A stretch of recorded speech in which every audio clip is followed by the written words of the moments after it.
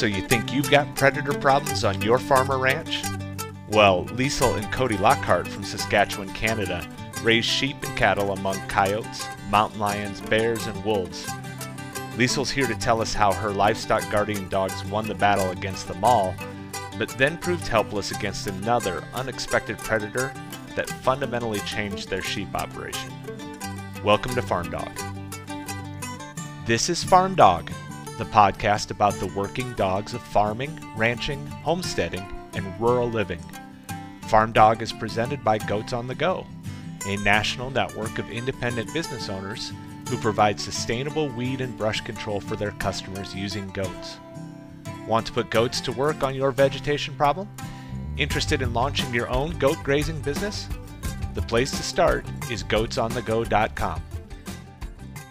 Liesel Lockhart, welcome to Farm Dog. Thank you. I appreciate you taking the time to do this today. For our audience out there, Liesel is from Candle Lamb and Cattle Company, way up north in Saskatchewan, or can you give us some idea where you are geographically? You know what? We're just a little further than halfway north of Saskatchewan, but it's a whole lot of forest north of us. So feels like we're on the tip of civilization sometimes up here.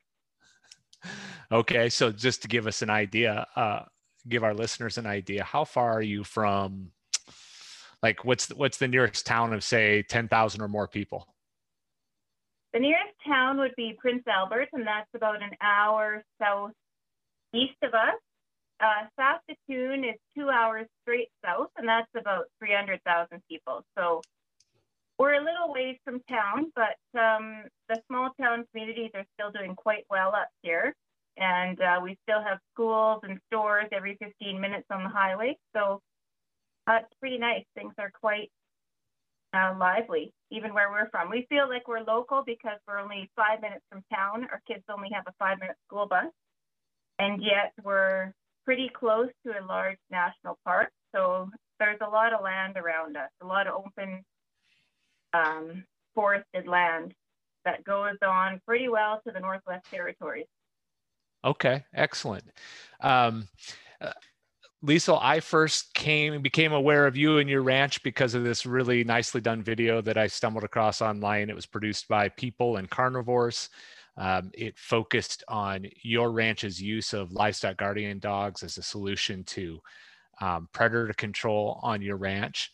And I wonder if you could, I know your ranch and operation has changed quite a bit since that video was done, but I wonder if you could just give us some background, like as far as your agricultural background, how you came to be on the ranch. Take us up to that point in 2013, I believe it was, when it was shot. Sure. I don't actually have a background in agriculture, but I married a rancher. We ended up moving up to this country, Debden, Saskatchewan, about 12 years ago due to severe drought down in Alberta. So we moved up here by ourselves, and we started by running a lot of cattle, and that was quite a learning curve. My husband's a rancher, so he knew all about cattle. But as we settled in and decided to stay, we really tried to find a complementary grazing species for this operation, and that led us to sheep. So we started down the road of sheep and had about 6 month grace period. Only bought about 60 ewes, and nothing touched them for 6 months. So we got a few more, and then we learned all about predation. So after that, we started losing ewes, lambs daily, like clockwork. And we realized we were really up against it and something had to be done. And when we started, my husband just sat in the bale stack at 5 a.m. and waited for the coyotes to come in. That helped us for a very short amount of time, and that's when we really plunged headlong into dog research and figuring out what we're going to do up here. That led us to livestock guardian dogs, and we bought as many as we could at that time, which was basically 1 or 2 mature dogs, and then we brought on board some pups. Our sheep operation continued to grow, and a couple dogs came with a flock of sheep that we bought, so it just continued to get better and better, and our flock grew more and more. But the dogs worked. They stopped the predation pretty well instantly up until that point. And that was just with some Pyrenees and some pups and an Anatolian Shepherd cross at that time. Okay, great. And that video, by the way, I'll put a link to that video in the show notes here. That video highlights, however, the fact that you ended up with a mix of dog breeds after a while. And I wonder if you could let us know how that came to be. Sure. Well, we went from about those 60 sheep to about 1,200 sheep in just a couple of years. Wow. And as we grew and our pastures really increased, we realized we need a whole lot more dogs. And as I said, we bought a flock that came with 2 Anatolian Shepherds and felt those were incredible dogs. But at that time, we lost, our Maremma. We lost one of the Anatolians to predators. We've got wolves, bears, coyotes, cougars around this area. So we were losing some dogs to that. So that's what brought us kind of to the Kangal, is we needed something bigger and something that could cover. We've got about a 3,000 acre land base here, and the animals aren't ever on all of it at once, but we were split between cattle and sheep at that time. So we did need something that was a little bit more perimeter and could travel a little bit more. And then we also needed to grow our numbers. So out of necessity, we found ourselves with a mixed pack, and we learned very quickly from experience with our number one teacher of what to do and what not to do. But we found they worked very, very well together. We found the Kangals were able to cover the distance and keep the large predators away. And the white dogs, we usually generalize with white or fluffy dogs, seem to really be stickier with the sheep and stayed close. And we found that basically by accident, right off the get-go, how complementary they are to each other. Okay, that's fascinating. So you were saying that the white dogs, the fluffy dogs, the Pyrenees and the Maremma stick closer. But the Great Pyrenees actually kind of has a reputation as being like a patrolling dog or a boundary dog. Do you think it's just the difference in scale? Like, we think of a boundary dog down here in the Midwest as one that wanders the perimeter of 2 acres, but you're working with huge pastures. And maybe at that scale, the Pyrenees just really doesn't stretch that far out? You know what? I listened to your podcast on the fellow with the 25 dogs. And when he said that about the Pyrenees, I really wondered. They definitely have a reputation for wandering up here as well, but that seems to be in an acreage setting where they don't have a land base. So they definitely do go beyond those boundaries. We've always had a Pyrenees or 2 in the pack, and they've always been sticky. So that's our experience. I'm sure other people have other experiences as well. But that seems to be our generalization. If the dog is fluffy, if the dog is white, they stick closer. That could just be how it goes here, or maybe how we pigeonhole them and they follow the label. I'm not sure, but the Kangals have been GPS, and they've gone 26 miles a night, and that's quite different than any of the white dogs we have, which seem to never ever be away from the flock. Okay, this is great, and I think I could probably spend an hour talking about this, so I'm going to have to rein myself in, but let me ask you just a couple more follow-up questions about that. You've actually GPSed the Kangals, and they've gone 26 miles. Is that 26? And regularly Wow. nights. We've got some of the dogs we've sold. A few of the owners have GPS collars on them daily because some of them aren't running large sheep operations, but they'd like to know where their dogs go. And it's every single night. And they go, very interesting, the pattern is usually a star pattern. So they go out on one point, come into base, go out and come in, and they kind of do that all throughout the night. The most our dogs have gone, as far as I know, we used to get a lot of phone calls in the beginning asking, saying our dogs were halfway to the next county. But we helped mitigate that by spray painting them and making them easily identified, so I didn't go out driving when anyone reported a white dog 20 miles away. But they did go to our neighbors who had sheep. They're about 10 miles down the road. And that became a bit of an issue because they didn't need our dogs there guarding their sheep, and we needed them at our house guarding our sheep. So they seem to work on their own schedule, and it seems to be quite interesting with people GPSing and seeing what they've recorded throughout the night. So they're not staying in with within the boundaries of your fencing or within the boundaries of your pasture necessarily. They're going kind of out their own direction, those 26 miles for the night. Yeah, and that was like, those weren't our dogs. Those are ones we've sold, like out of pups from here. And again, I think that's an issue of small operations and the dogs looking for work. Our dogs seem to just bubble out from wherever our stock is. So if we've got stock a few miles down the road, we've definitely caught them traveling between two flocks or two groups of cattle, or, you know, the cattle and the sheep, and we've seen them cover that territory. Fencing, the Kangals don't respect. They can get through or over or under anything. We've had them in elk fence and they climbed it. So fencing, we've never relied on that as a bonding mechanism, working more with really encouraging solid bonding from puppyhood. But they travel, but as our pack has matured and gotten older, I noticed they've stayed a lot closer to home now, or a lot closer to the flock. They seem to have less to do or less reason to leave, I guess. And that could also be because they've got a boundary well established and there's less to be done further out now. Mm-hmm. And have you noticed a difference in their bonding to your sheep and the distance they travel as you have produced your own pups on your own place and raised them locally? You mentioned when you first got started, you were bringing in adult dogs and you'd buy a flock Mm-hmm. with a couple of dogs and that sort of thing. Did they seem to graft directly to the flock right away and to the local landscape, or did that improve over time as you raised more of your own pups? You know what? Looking back, I'm amazed at how well the dogs worked that we brought together.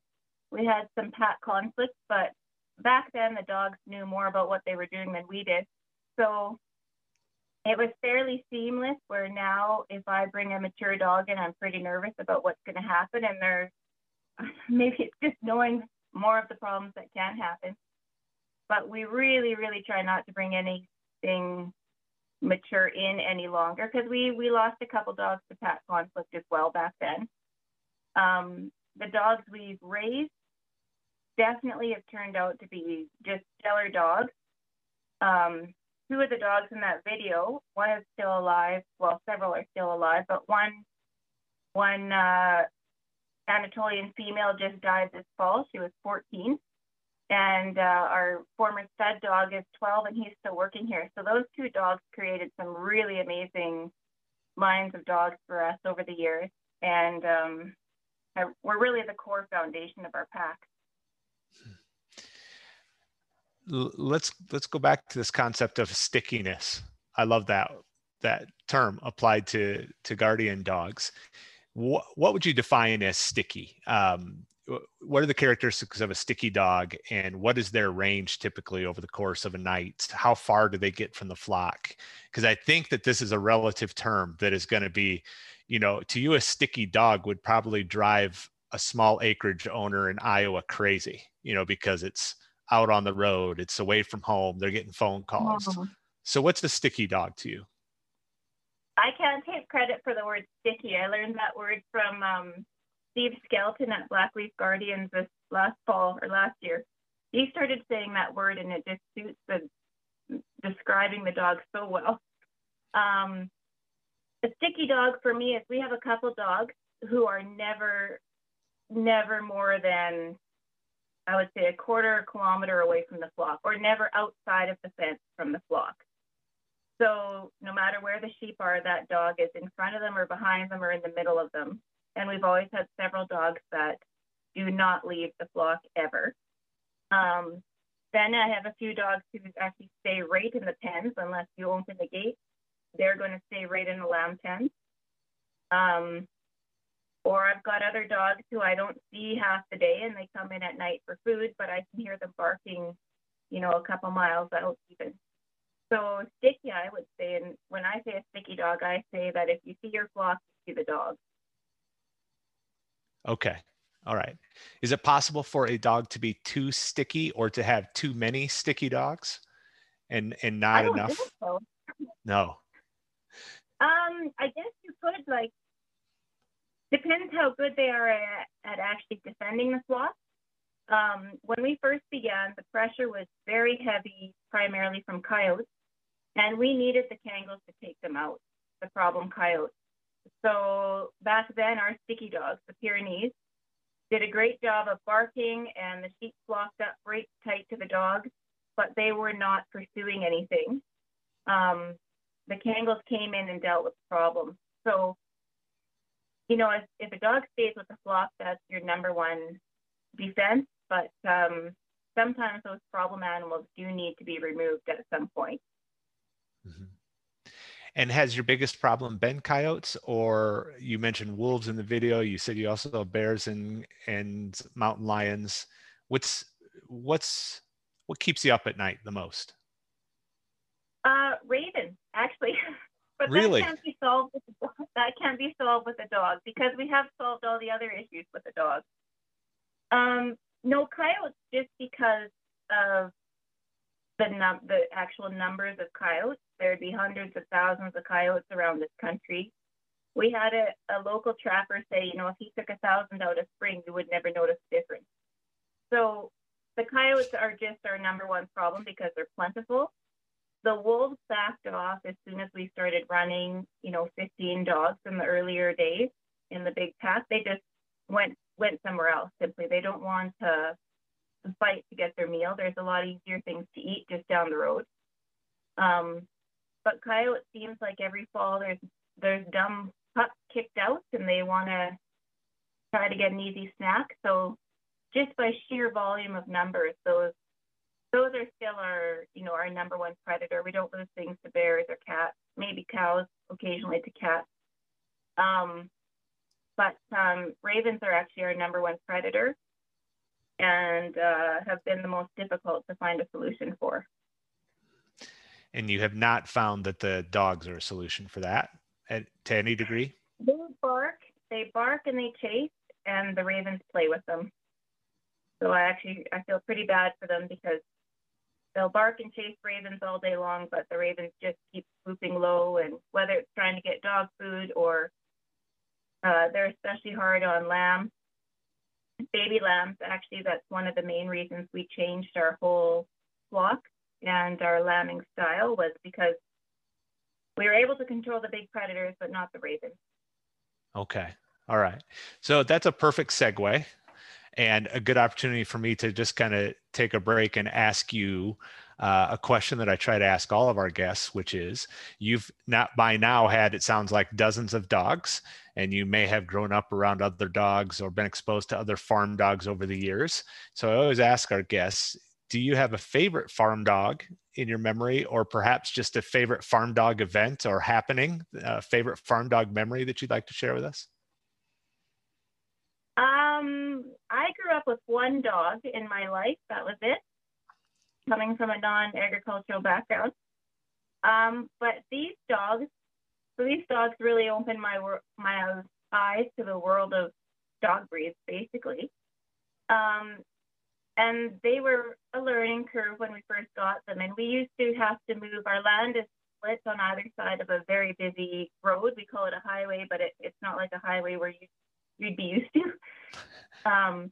So we'd have to run 1,200 ewes and their lambs down the road, up and down a few miles, twice a year minimum.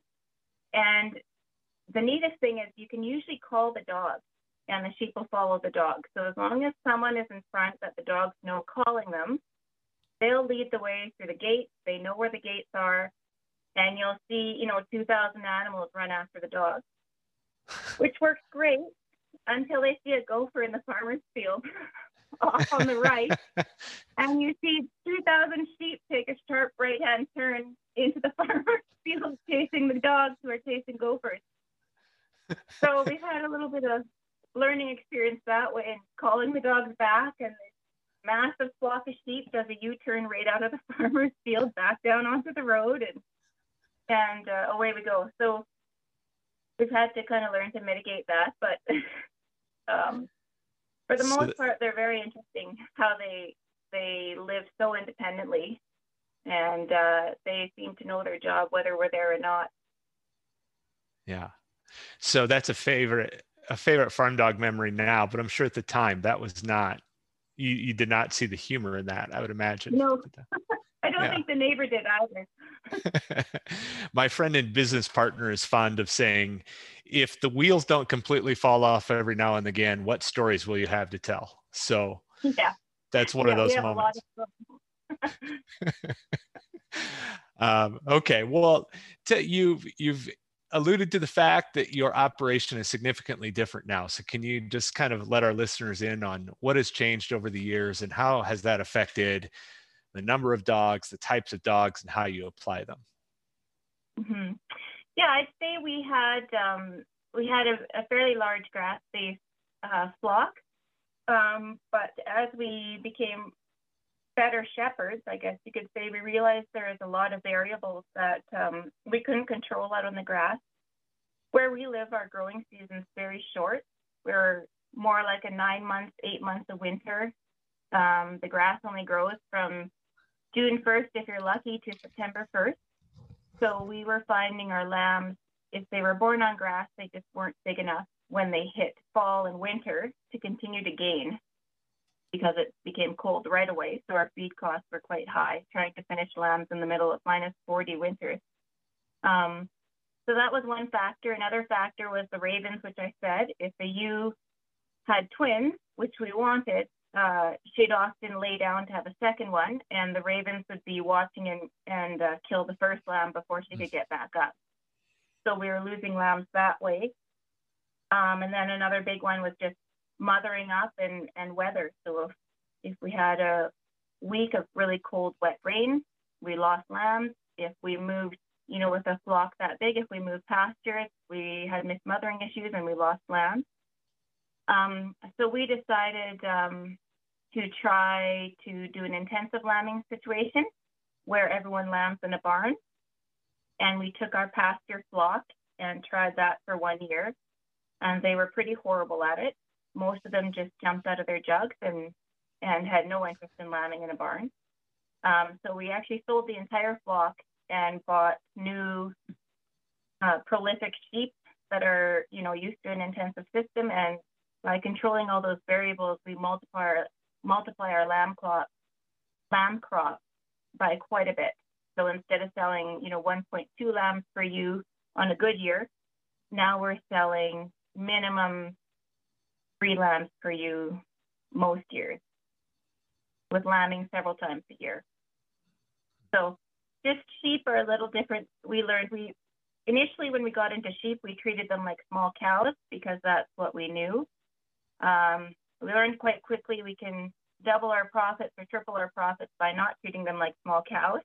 And it's really changed the way we do our lamb operation now, and it's going very well because of it. And again, huge learning curve on doing an intensive system. For a few years in between there, we just coasted with the dogs. We had quite a few dogs, and I started selling off some of our older dogs because we didn't need them, and a lot of people need mature dogs. So we coasted, and we felt our predation was under control until about 2 years ago, we went down to 4 dogs, and all of a sudden, everything was back. So instead of being killed out on pasture, we had coyotes in the front yard killing ewes or rams right in the pens. And that was a wake-up call to get more dogs and time to get back at it, because we had been coasting for so many years without any challenges here. Oh my goodness. So the problem was still lurking out there. They were just waiting for the right opportunity or to get bold enough or rebuild their numbers. Yep. And we were just complacent. We thought, we handled it, and we have a free pass with lambs outside and ewes outside. But the coyotes, as soon as we were down far enough in dogs and we let our pack get very old, they were right there waiting again. So it was a bit of a wake-up call, and now we've upped our dog numbers again, and we've got a good core back again and young dogs, and feel we're back on top with predator-wise. So give me an idea of the scale. You went from thousands of acres of pasture to just geographically, how much space does your operation occupy now? And is it a combination of buildings and dry lots, building dry lots and some pasture? How does that work? It is, yep. So we went from grazing our sheep, I'm not sure, do you talk in quarters or acres or sections? Probably most of our audience will understand acres a little better, probably. Okay, so we had, our sheep were grazing an area about, to say it was about 400 acres, all split into pastures, maybe actually 600 total once you went through and we rotationally grazed all those pastures. But they were split into about 12 pastures. So we tried to keep acres down between 40 and 80 just for the predation and the mothering. And that was away from our yard and our house. There were also some other pastures a few miles away that would have been 160 acres off on their own, that our sheep would go graze at certain times of the year.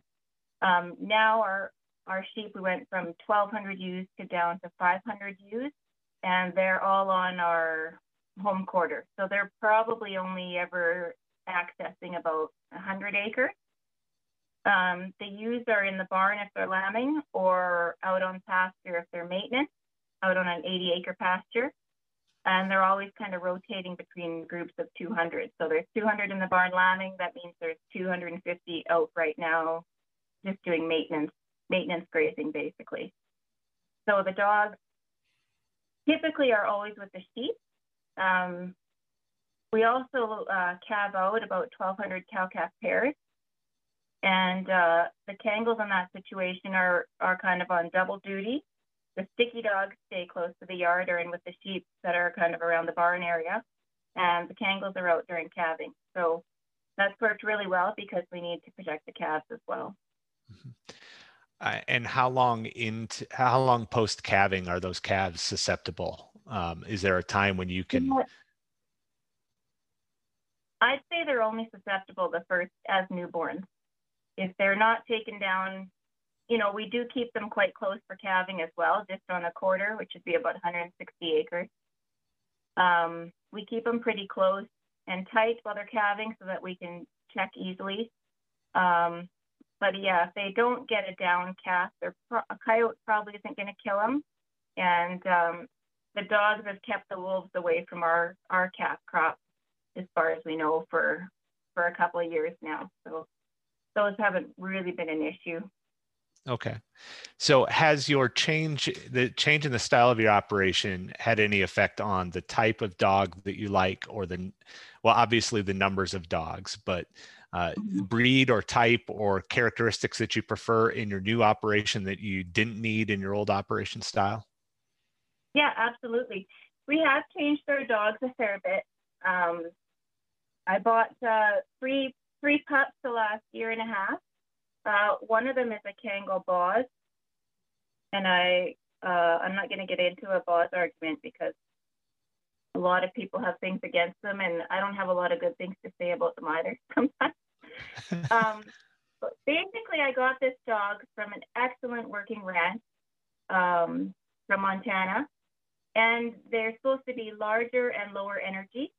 And that's exactly what he is. And that's exactly what we need here. We needed something big, but something that's going to stick around close to home and not need to travel.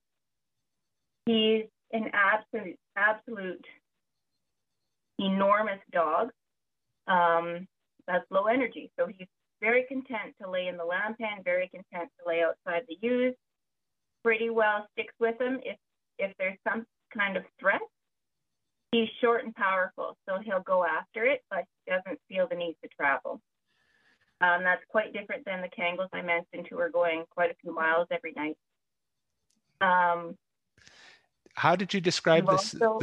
how did you describe that dog again? A Kangal what? Boss Shepherd. Okay. So it's kind of been a made up breed, and I don't agree that it is a real breed either. But I like this dog a lot. This is a new one to me. So Okay. just in case our phone connection here is not completely clear, could you spell that for me? BOZ. Z for us Americans. BOZ. Yeah. Okay. Kangal Yeah. Boz. So that's a cross, or it is a type, a hybrid, a cross that has come to be known to some people as its own breed, but not everybody agrees that it is. Okay. Exactly. Yep.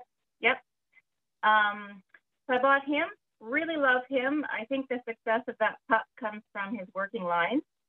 He's from a ranch down in Montana where they're running thousands of ewes on thousands and thousands of rangeland, and the dogs are really working all the time. It's very highly populated with grizzly bears.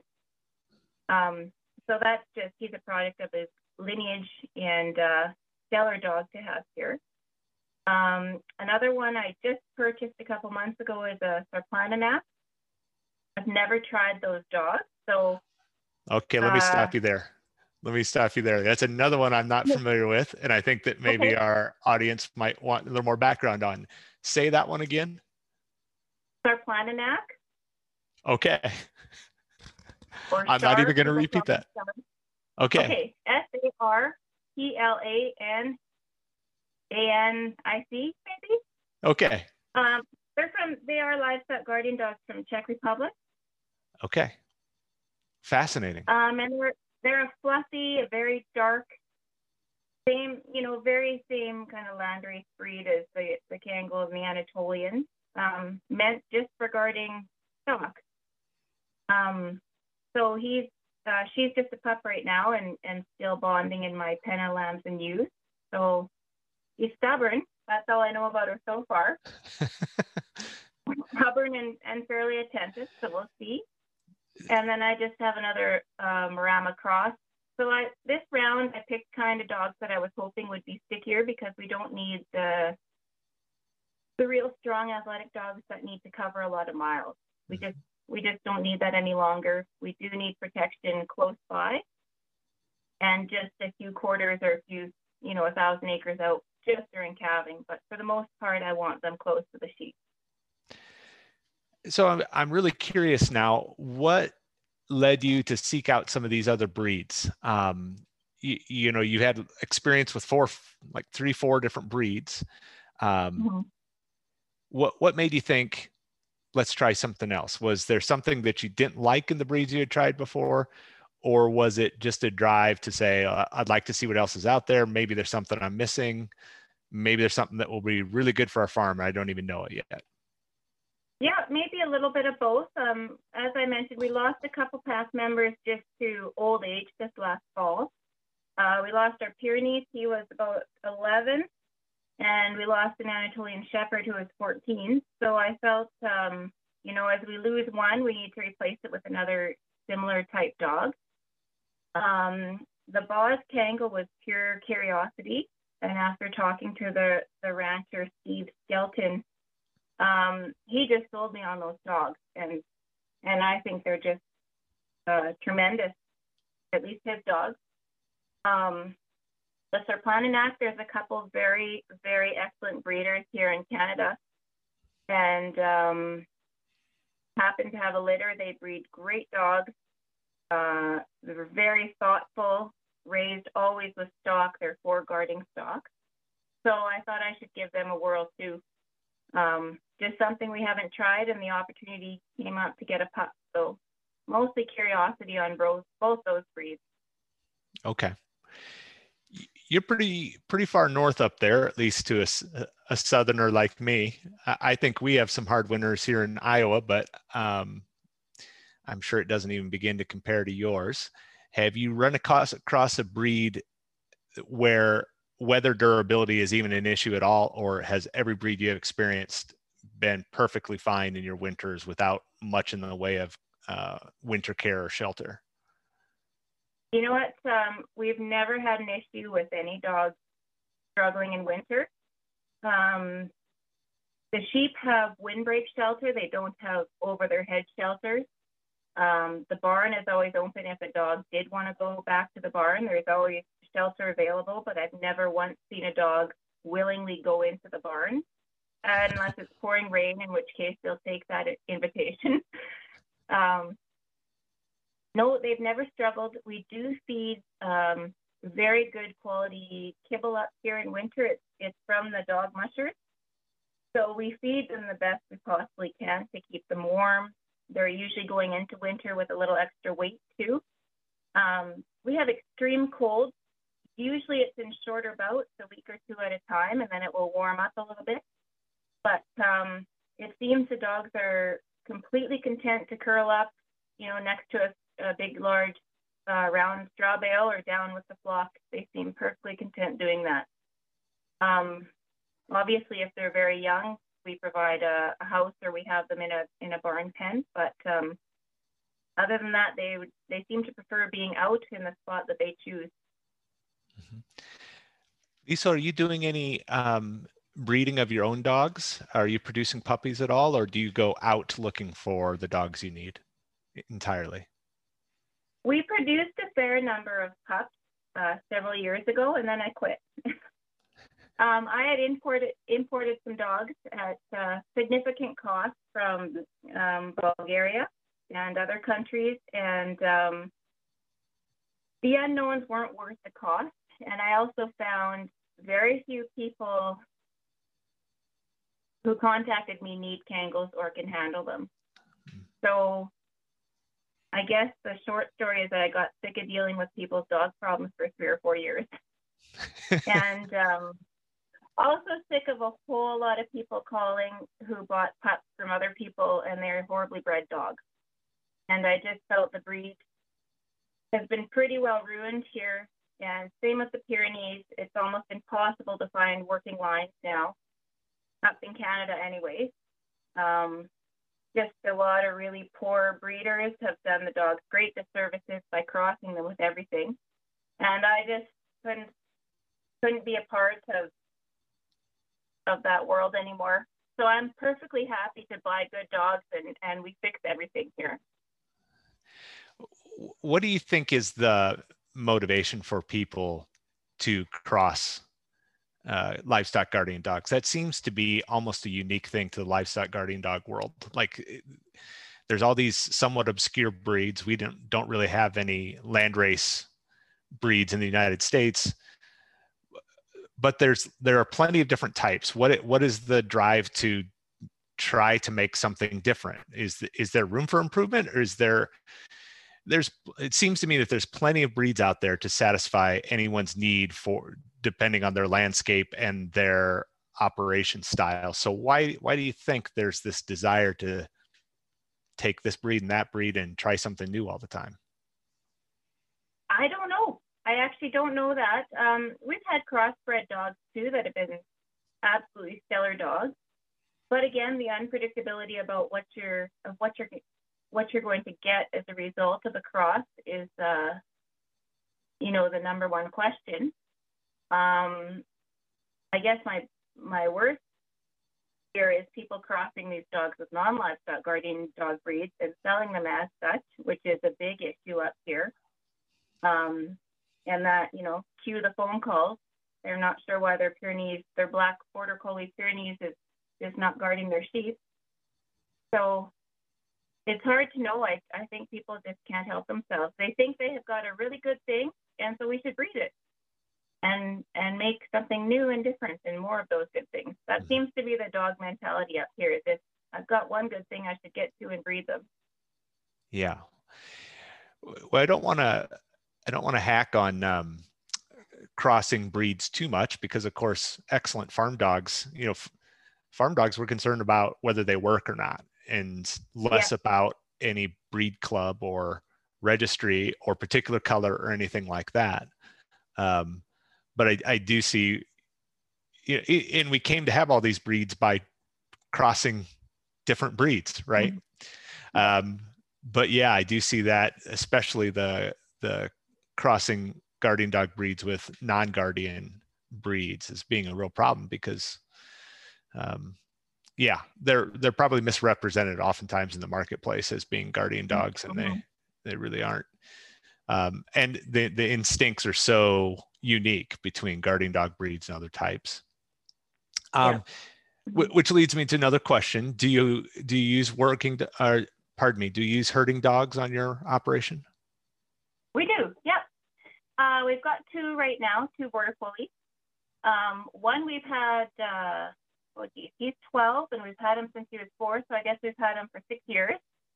And same thing when we got him, he knew more than we did about working border collies. So he taught us how to use the dog. Thankfully, he had a mind of his own, and he was able to go off and do complex tasks by himself, like bring sheep through quite a few gates all the way back to the herd. And whatever we yelled at him, he seemed to do it correctly most of the time. So we had him, and because he's getting old and starting to have some health troubles, we just purchased another, just a 7-year-old female border collie who's also finished, because we are not dog trainers.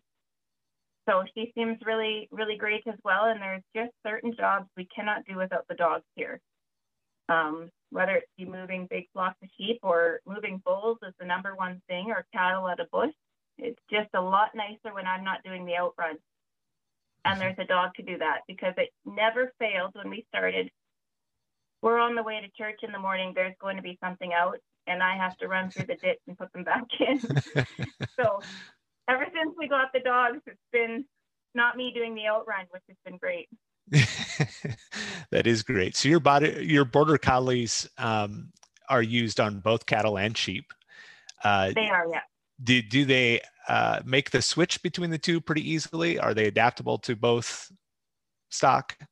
They're pretty good. I would say because we mainly used our first border collie on cattle, he's a bit bitey on the sheep now, which I don't appreciate when he takes a cheap shot at a sheep.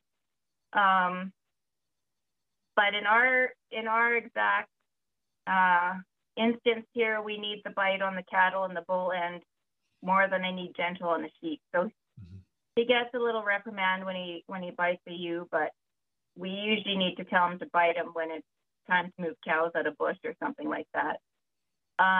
The one we just purchased, she's softer. She's definitely softer on sheep. She has a lot more eye. And we've never tested her on the cows yet, so we'll see how it goes. Okay. But it seems like moving sheep for us is easier than moving some cows. So I'll take the bite on the cows. You used a term there that I think our audience might benefit from understanding a little bit better, and that is eye. Strong-eyed and loose-eyed dogs, and the border collies typically are strong-eyed dogs. Is that something that you think is pretty important to working cattle and sheep, or does it apply more to one versus another? And maybe just describe that for us. I think again, I'm not a dog trainer, and we use them as tools, but it doesn't mean we know what we're doing with the tools. It seems dogs can use eye. That's usually the position of their body and their movements around sheep without getting physical and having to run in and bite. They can work on flight zones, just using their head and their body positioning. Cattle, sometimes they simply will not move no matter where your dog is sitting, and they need something to run up and bite them on the leg to get them going. So that's how we use it, is we need them to bite to get cows going, especially bulls. When bulls start fighting, whether you're in a corral, it can be a dangerous place, or moving and they just start fighting on the move, and they'll crash through fences and left, right, and center. So a dog needs to run in there and bite and split them up. Okay. For sheep, for the most part, is the eye, meaning their rigidness, their crouch, their intense stare, is that enough intimidation factor for sheep that they rarely have to bite, or perhaps they only have to bite in pens, for example? What's your experience with that? You know what? In our experience, our sheep we've had the same flock for quite a number of years now, and they usually know where we're going. So there's rarely an instance where I need the dogs to do anything more except rarely. And I don't like it because when they bite a ewe, the ewe seems to limp for a few days.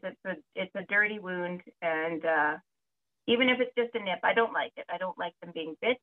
And if the dog can't do it with I usually send a kid in. So, but less so with cattle, if that makes sense. Sure, absolutely. And again, like I said, we're not dog trainers, and we use our border collies at a very basic level, I would say. Mostly driving, almost never gathering. That's just not how we work stock. It's almost always from the back driving things, which has got our collies in quite a bit of trouble over the years when you're driving and they bring you 10 bulls right to you. That's not appreciated. So we're I'm sure the dogs know more than we know. Mm-hmm. So we're on the same plane when we're working together with them. They're hoping we don't screw up, and we're hoping they know what we're trying to do. Well, you're miles ahead of me, and so I really appreciate your experience. And one of the things I've been talking about in this podcast so far is that I plan to get a herding dog sometime in the future, and so I love to hear advice from people who are learning lessons the hard way and people who have been training dogs for decades. So do you have any advice for me? I raise sheep and goats primarily, and we are not on thousands of acres of land. We are, small 10, 20 acre pastures. So do you have any advice for me on either what kind of dog I should look for, what breed of dog I should look for? What should I do about training? What do you got for me? Oh, well, like I said, we're not dog trainers. We buy everything fully broke as far as border collies go. And I would never venture to try to train my own. Well, there you go. That's an excellent piece of advice. So tell me and our audience what fully broke means. And is there some level of training below or above fully broke? How does that work?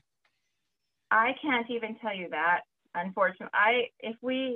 We don't often go looking for dogs. Like, we've had the same one for quite a few years and just bought a new one to take its place, who is also an old dog. Fully broke to me just means they know the basic commands, like away, come by, they have a down, they have a stay.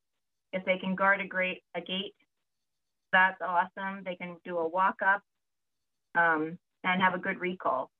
If the dog doesn't have a good recall, I want nothing to do with it. So that's fully broke to me. As far as actually working the stock, some dogs, need a little bit of help from the person. And I know we often work with the dog where we're positioned, or where I send my kids when we're working large groups of stock. They're basically just 3 other border collies. So that's broke to me. They know their commands. They listen to the commands you want. Sometimes they do it right. Sometimes they don't. Sometimes they think we're an idiot. But eventually we get the job done. So I've often wondered if whenever somebody buys a fully broke dog or fully trained dog, and I've wondered about this in the hunting dog world too, how well those commands and understanding and training sticks and translates to the new owner and the new handler. Did you have to go work with your trainer and kind of make that transition and introduce yourselves as, now I'm the boss? Or was it just automatic, like driving a car? Here are the keys, meaning here's the commands this dog knows, and you're good to go? You know what? Our first border collie definitely was a big learning curve. Like I said, he was teaching us how to work a dog most of the time. And I'm sure we're not doing it properly still. I think we've just come to an agreement where he knows what we're doing and does what we're asking. And he's a very independent dog. So, often we say he figures it out on his own, what we're trying to do. Occasionally he guesses wrong. and it's a big issue, a big problem. Like bringing 10 bulls to me while I'm standing at a gate that doesn't open. You know, sometimes he guesses wrong, but that's been years of working together. This new dog we have definitely was actually trained in South Dakota and has been up here for a few years, and we're definitely figuring out what means what for us. So when I say down or stay, that means like don't move, don't sneak up and try from another angle. And she's learning that, but definitely there's a learning curve in figuring out the best way to communicate with her is. Mm-hmm. So we'll see. We haven't tried her in the bush with bush cows. Our other dog's fantastic on that. I guess we'll just see.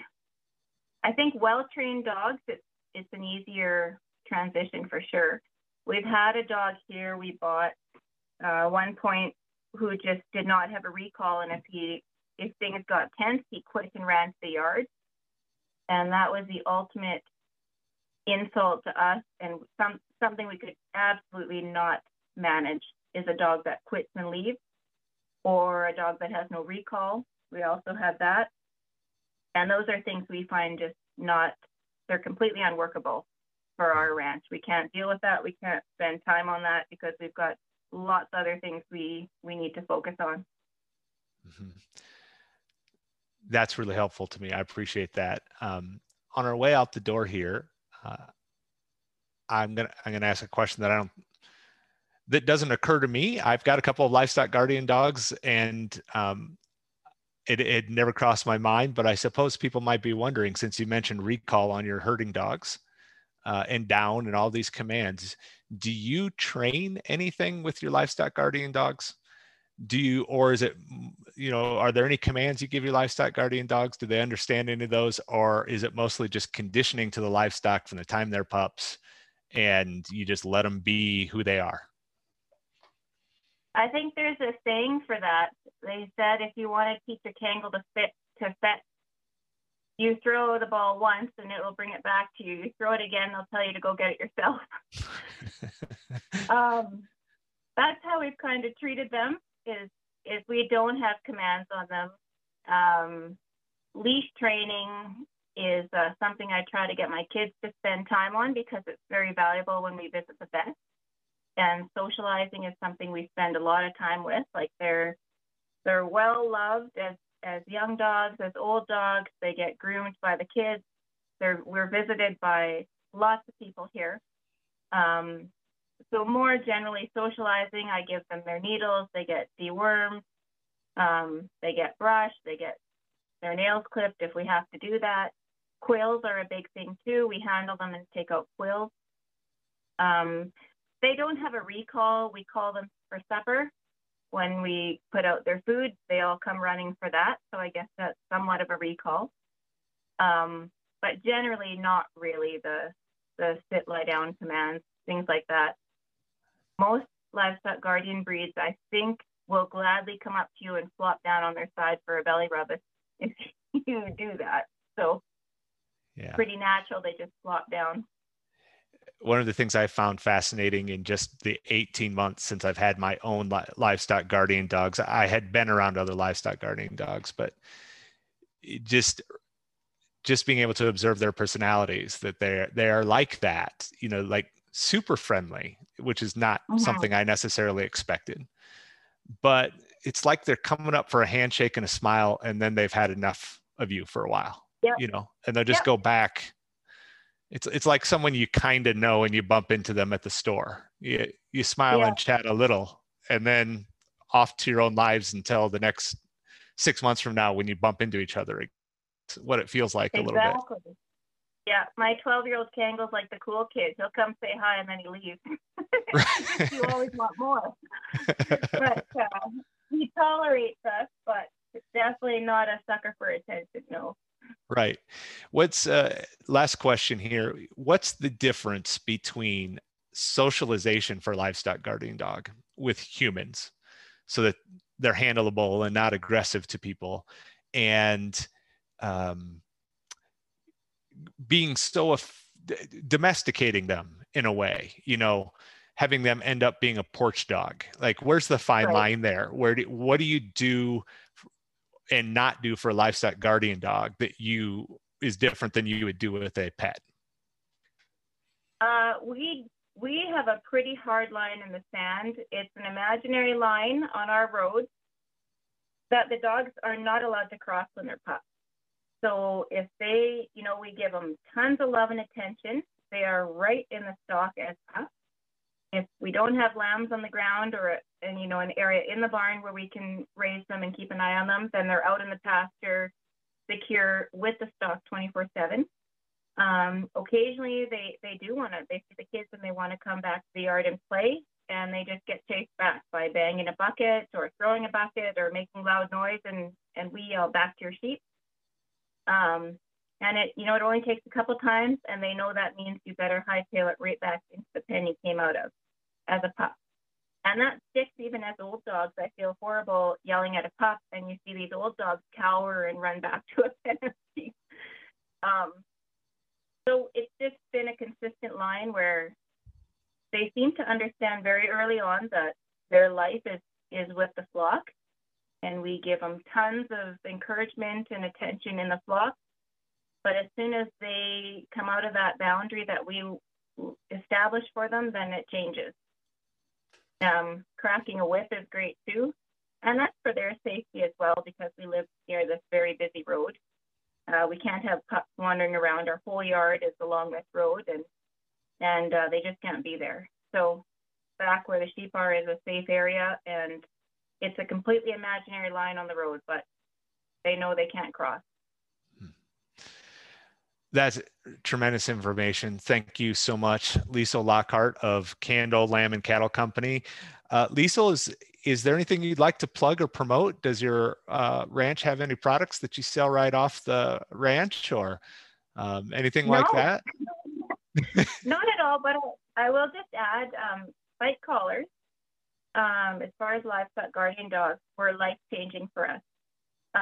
Before we put those on the dogs, we were losing dogs to, wolves, coyotes, whatever, predators, or interpack disputes. And our vet bills were insane. But after that, I don't think we've lost a dog to a neck injury or an injury for that matter. So if you're going to run dogs, they're a huge investment for good dogs, and they're worth every penny. And I just feel like putting a spike collar on them, no matter where you get it, lots of people make them, or you can, make one yourself, but really can save the life of that dog and give you extra years. So that's all I'd say is, if you're going to invest in a dog, then keep going and protect it as well. Great advice. Do you have a favorite brand or a favorite type? My friend makes them. She's a leather worker, so she makes them with harness leather and roofing nails, and they seem to, a good quality leather holds up.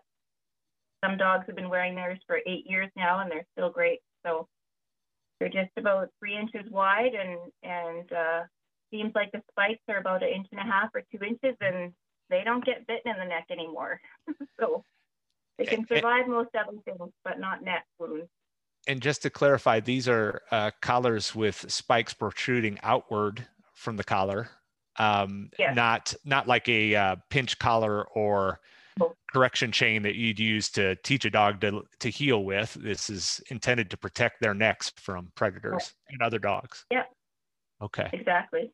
Yep. Excellent. Liesl, what's your website? www.candleranch.com. Okay. And Candle is spelled? Candll. All right. Liesl, thanks so much for your time today. I learned a ton, and good luck with your operation. I really appreciate it. You're welcome. Thanks so much for having me, Aaron. You bet. Take care. You as well. Bye-bye.